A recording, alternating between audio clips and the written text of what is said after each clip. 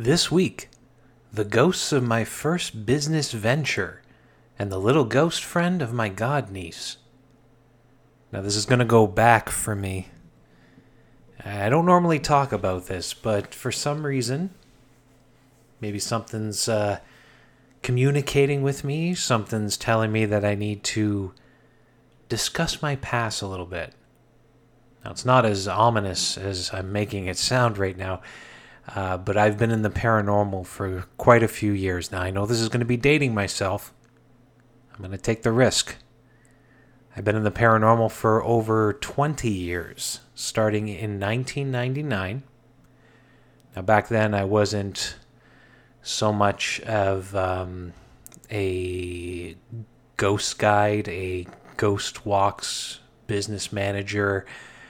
Back then, I was more of an investigator. So my first my first adventure in the paranormal was stepping in and doing investigations at residential homes. So this led myself and my partner at the time. We started up a group. It wasn't really a business at that point. And we offered residential investigations. Now, we weren't the first. The Toronto Ghost Society was actually the first, but we were potentially the second. Now, I've never confirmed this, but we were potentially the second online paranormal group to ever come into existence in Canada, and it was named Haunted Hamilton. So it started with the Bellevue Mansion. Now, I've talked about this many times before. I'm sure I've talked about it in the podcast, but there was a house on Hamilton Mountain known as Bellevue Mansion. Now, I'm not going to go into detail, maybe a future podcast.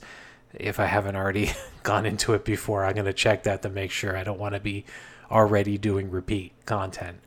But the Bellevue Mansion at the time and for about 20 or 30 years had been abandoned. So we had heard about this house while living in Toronto. Came back and did a makeshift investigation. It definitely wasn't a professional one. And when we were all said and done, we had these beautiful photos taken on a wonderful camera, and we didn't really know what to do with it at the time. So then the house was torn down in the middle of the night by a greedy landowner, and we had the only remaining photos of the house. So we knew people wanted to see them. We were getting notes from people that we were close to somehow show these. And at the time, I mean, of course, the internet was around, but back then, websites were not what they are today. So I'll just leave it at that. But it just so happens that my partner at the time, she was into designing sites, and I had the ability to develop them and put them up on the technical side. So we just got all that together and posted an article on Bellevue Mansion. So it included the history, the legends, the ghost stories, etc., etc. So now the site is in existence. The article has been posted, and this kind of like kicks off an entrance into the paranormal with Haunted Hamilton as an investigative group. So we started taking requests and going into places, and that's when I found out that it wasn't really for me. Again, maybe if I haven't already, I'll talk more about that later on. But I was good at reporting people's stories and writing people's experiences. So then that kind of skewed me towards my future ghost guiding. Because around 2011, it kind of like completely parted ways, completely separated off. Now, the reason I bring this up, I do have a reason. The first time that I ever thought about going into a business venture and having a physical location was with the Haunted Hamilton shop. Now, this shop was once in existence on James Street South in my own home city of Hamilton. And if anybody who's listening who is from Hamilton, you know the stone terrace buildings. So they're stone row houses, historic from the 1800s. And there was one unit that used to belong to Florence Nightingale's. And she provided nursing uniforms. And she had been there for, I believe, decades, providing these nursing uniforms. So just by looking at the place, you could tell it was haunted. I mean, it had that air about it. Not even like put aside the fact that it was extremely historic from the 1800s, which is pretty big for Canada level. And on top of that, it had a storied history because it had been businesses. And above that, people lived in apartments. I'm not sure if they were ever actually row houses. I don't think so. I could be wrong. Tell me in the comments if you think I'm wrong. Or send me a message. ggdaniel@ghostwalks.com or Ghost Guy Daniel on Facebook. So it had an energy about it right off the bat. And I knew there was something with this place, but I didn't realize how deep into it we get involved. Because I'm going to tell you, the span of everything that had happened in this building, which floors me today, was over a year lease. We didn't last more than a year. Because really, when it came down to it, it was a very bad idea. It just went into it with no real concrete plan. And it wouldn't be the first time that I made a bad business decision. But we did last out the year, which, back then rents weren't as high as they are today. Chances are we wouldn't have lasted out the year if the rents were what they are now. So we move into this space.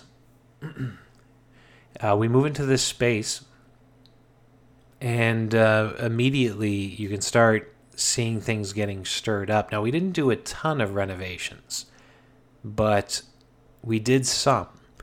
We had a handyman come in. He took down a wall which we knew a fireplace was behind. So we wanted to expose the original fireplace, which we ended up doing. This was all part of a plan to run parlor theaters inside the shop, which ended up being pretty cool when it came down to it. We did a Rocco Perry parlor theater. He's kind of like Canada's Al Capone, a king of the bootleggers. And we actually had his family, like his descendants, come in one evening to watch that theater. And I'll tell you, I told the actor, Mark, who's playing Rocco Perry, he was doing a wonderful job, and I took him aside. I was like, hey, guess who your audience is tonight? And it wasn't very popular, so maybe we were lucky to be able to fit 5 or 6 people in there. And all of them had the last name Perry. So that was, needless to say, he was a tad bit nervous going into that evening. But I'm going to tell you, he did a wonderful job. And afterwards, they came up to us and they talked to us for a bit and told us that, they really enjoyed it. We presented it to be respectful to the legacy of Rocco Perry, even though technically he was a criminal. But, I mean, this is Hamilton after all. If you don't know what I mean, look up mafia history in Hamilton. So we knew the place had energy. And one of the main resident spirits of the building was an older woman known as Elizabeth. Now, my partner would be the first one to experience her when coming in to open up the shop one afternoon. She walks through the front door, and here's how she described it. She said she could see in the back. It was much darker than towards the front. The light didn't really get in there very well because the back windows were blocked up, and the front window, there's no side windows, right, because it's a row building. So she could see a shadow kind of in the darkness there, and she said it was kind of hunched over, looking at the computer. And then a flash, and it was gone. So an older woman hunched over looking at the computer. Now, when Florence Nightingale was in the shop, I doubt very much she had any use for computers. So having this advanced, and I'm telling you by advanced, I mean it had one of the old-fashioned CRT monitors, like the big monitors, not the flat screens. That was advanced for Elizabeth, so don't judge. But it would have been new for her to see this kind of technology in the building. So that was the first experience. Renovations, of course, being done kind of stirs up the energy. And mix that all with a psychic spending regular time in the shop. And I'm not talking about any psychic. I mean, this psychic, Suzanne, she was the real deal. It was amazing the stuff that she would come up with during the few investigations that she did with us. It wasn't the life that she really chose for herself, and she didn't really do regular readings. She did it like for specialty clients at her home for years afterwards, and I'm not even sure if she's still doing it today, but she never really took on new clients, never really opened up a shop. It just kind of kept it on the down low, kept it very much to herself. And just the things that she would pick up were just always would floor me. So I respected her, and I knew that when she provided information, it was something to listen to, and that everything kind of would fall into place with that information. And that's how we found out about Elizabeth. Now, understand, if I'm remembering this correctly, Suzanne didn't know about my partner's experience with seeing the older woman hunched over the computer. Yet, knowing that there was an older woman inside the building, this was not lost on her. So all this stuff is going on with the shop. The energy is being stirred up. We learn about Elizabeth, the resident ghost of the building. And there's one more story I'm going to tell in a moment about a ghost boy that was inside the space. So we knew the space was very energetic, yet it didn't stop us from attempting to use the Ouija board. Now, disclaimer, and if you've heard me before, you know that I am a fan of the Ouija board, that when it comes to being any type of communication tool, divination tool, that the Ouija board is probably one of the best ones that you can use, because here we have not a single person's energy with like a pendulum or a divining rod, but in this case you can have multiple energies at the same time, all connected through this planchet on this perfectly organized board with letters and numbers. This is the perfect outlet for communication for us non-psychics. So I can get into more detail of that. I think I've already talked about it to death, pardon the pun. But this is in the infancy. So the whole time that all this stuff is happening is the year 2004. And this is really in the infancy of me getting into the Ouija board. And over the years after that, I would learn a lot about it. And I would get much better in the use and the direction of leading sessions. But back then, I didn't really know too much. So you go into this space that is very energetic, as the Haunted Hamilton shop was, and you're combining it with three people who really not psychic at all. Suzanne wasn't there, and that we're kind of just like grasping at straws, or in this case, grasping for energy. And, things are not going to go well. So it was myself, my partner, and Ghost Guide James. So this was one of our original Ghost Guides, along with Ghost Guide George. But George wasn't there. It was just the three of us. And we're using the board. And I'm telling you, it was energetic. I mean, it was reacting quite powerfully. And not just on the board. Now, the communication coming through the board was a little muddled. It wasn't the best communication. But the response that we got from the space was much different than that. Now, just keep in mind, it's about 9 or 10 o'clock at night. And as we're communicating, the board starts to get a little bit angry. And you can tell this. It will usually start to threaten you, or it might swear at you or about you. It might insult you, like say insults, kind of like acting like a bully. And it was doing that. But as well, the room started to feel heavy. Now, let me paint the picture for you. The main parlor space, kind of like an old-fashioned living room, had an antique couch, an antique rocking chair, and, of course, the counter, and at the front, the windows facing the street with our two good and evil gargoyles in the window. I still actually have the good one in the shop in Niagara. So yeah, that's how it was set up. And we're in the middle of the parlor with a small table and a Ouija board and just some folding chairs. And on the right, on my right, was the psychic parlor, but the curtain had been pulled over, so only a small opening, and it was dark in the psychic area. So we're using the board, and the room starts to turn, and I'll describe the feeling for you. When you hear that the air has gotten heavy, if you've experienced that feeling before, when the negative energy takes over a space, it does feel like the air is heavy. It feels a little bit harder to breathe. And as well, you feel very anxious, and you feel a lot of dread. So at that point, the air gets heavy. It's hard to breathe. I'm feeling anxious and dread. And as well, I feel like I'm being watched. So you have the back area where Elizabeth has been seen, and you have the psychic parlor. And I remember looking over at the psychic parlor with the curtains slightly pulled, and I swore that I saw somebody staring at me from behind the curtain. And at that point, I was just kind of freaking out. And I told my partner and James, I said, maybe we should just put this session to an end and call it a night. And they must have been feeling the exact same thing, because they didn't hesitate to say, yeah, let's just go. So we left. We actually just left everything as it was. We just let the Ouija board sitting in the room. We left the building. Coming back the next morning, it felt pretty normal again. Now, there's tons of stories I could really talk about when it comes to the Haunted Hamilton shop, but I don't want the podcast to be too long. I don't think a lot of people really care too much.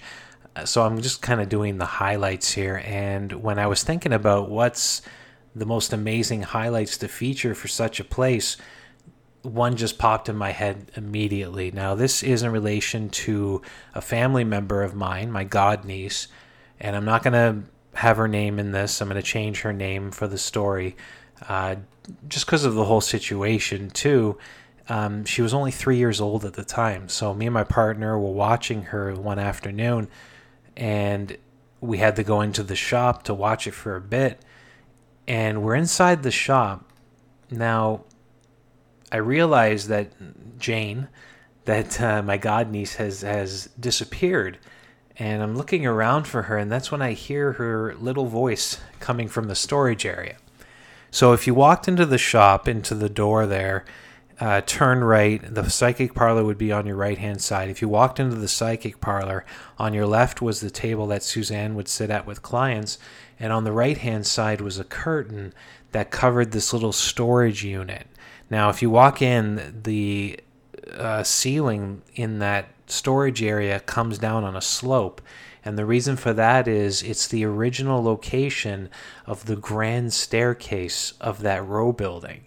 So they had blocked it off and created a different staircase that had been blocked off from the rest of the units, so that they could have apartments upstairs. But this is kind of the original location that led down into the basement of the building. It's since been changed. So she's inside this storage thing with the curtain closed, and I can hear her little voice talking. So I just kind of like snuck up very quietly, and I listened. I didn't want her to know I was there.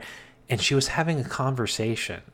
Now, a conversation is usually a back and forth, and I could hear her talking as if asking a question or stating something, and then she would pause. So there'd be silence for a few seconds, as if she was listening to somebody answering her. So I listened to this conversation, and she wasn't in trouble or anything. She wasn't lost. She seemed to be enjoying her conversation, like she was having fun, kind of like playing. So I just left it alone. I go back into the main parlor, and eventually Jane walks out on her own. So I asked her, I said, what were you doing in there? And she said, I was talking to the boy. And I said, the boy, what about him? And my first thought in this moment was that it was maybe an imaginary friend. It's funny, when you have these kind of paranormal things occur, you always go to the natural first. This is with me anyway. I don't know if you're the same way. So I kind of just assumed that, it's like an imaginary friend or something. I'll ask her mother about it later and say, she has an imaginary friend, this little boy. And that's when she said the thing that kind of turned the whole moment. She said, I was talking to him and he told me he was dead. This still gives me chills because, like, remember, she's not old enough to know the concept of death. And that kind of dawned on me right in the moment that there's no way that she could have possibly known what those words meant. He told me he was dead.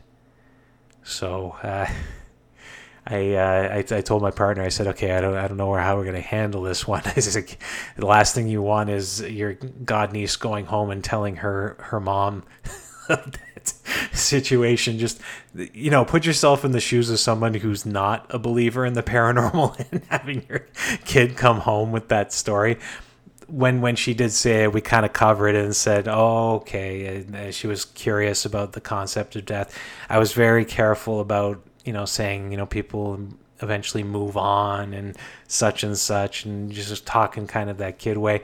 I really don't know for the life of me what happened after she went home, if she did mention it to her mom, or if this might be the first time. I hope maybe if her mom's listening and know who I'm talking about, that this isn't the first time that you're hearing it. But keep in mind, they were having a good conversation. Jane was really, enjoying her time talking to the little boy in that shop. But in the end, the Haunted Hamilton shop was a very bad idea. That was before its time. And it didn't pan out the way that we hoped it would. And about a year later, in 2005, it was shut down. And I'm not 100%. Dungeon Divas was in the space for a little while. I don't know if they're still there or what's in the space as I speak this moment. Now, next week, I'm looking forward to this one. This is one that I've been planning since I started this podcast, so I'm looking forward to discussing. What I'm going to talk about is real-life possessions. And hint, it's nothing like the movies. This is Ghost Guy Daniel. Thanks for listening, and have yourself a great week.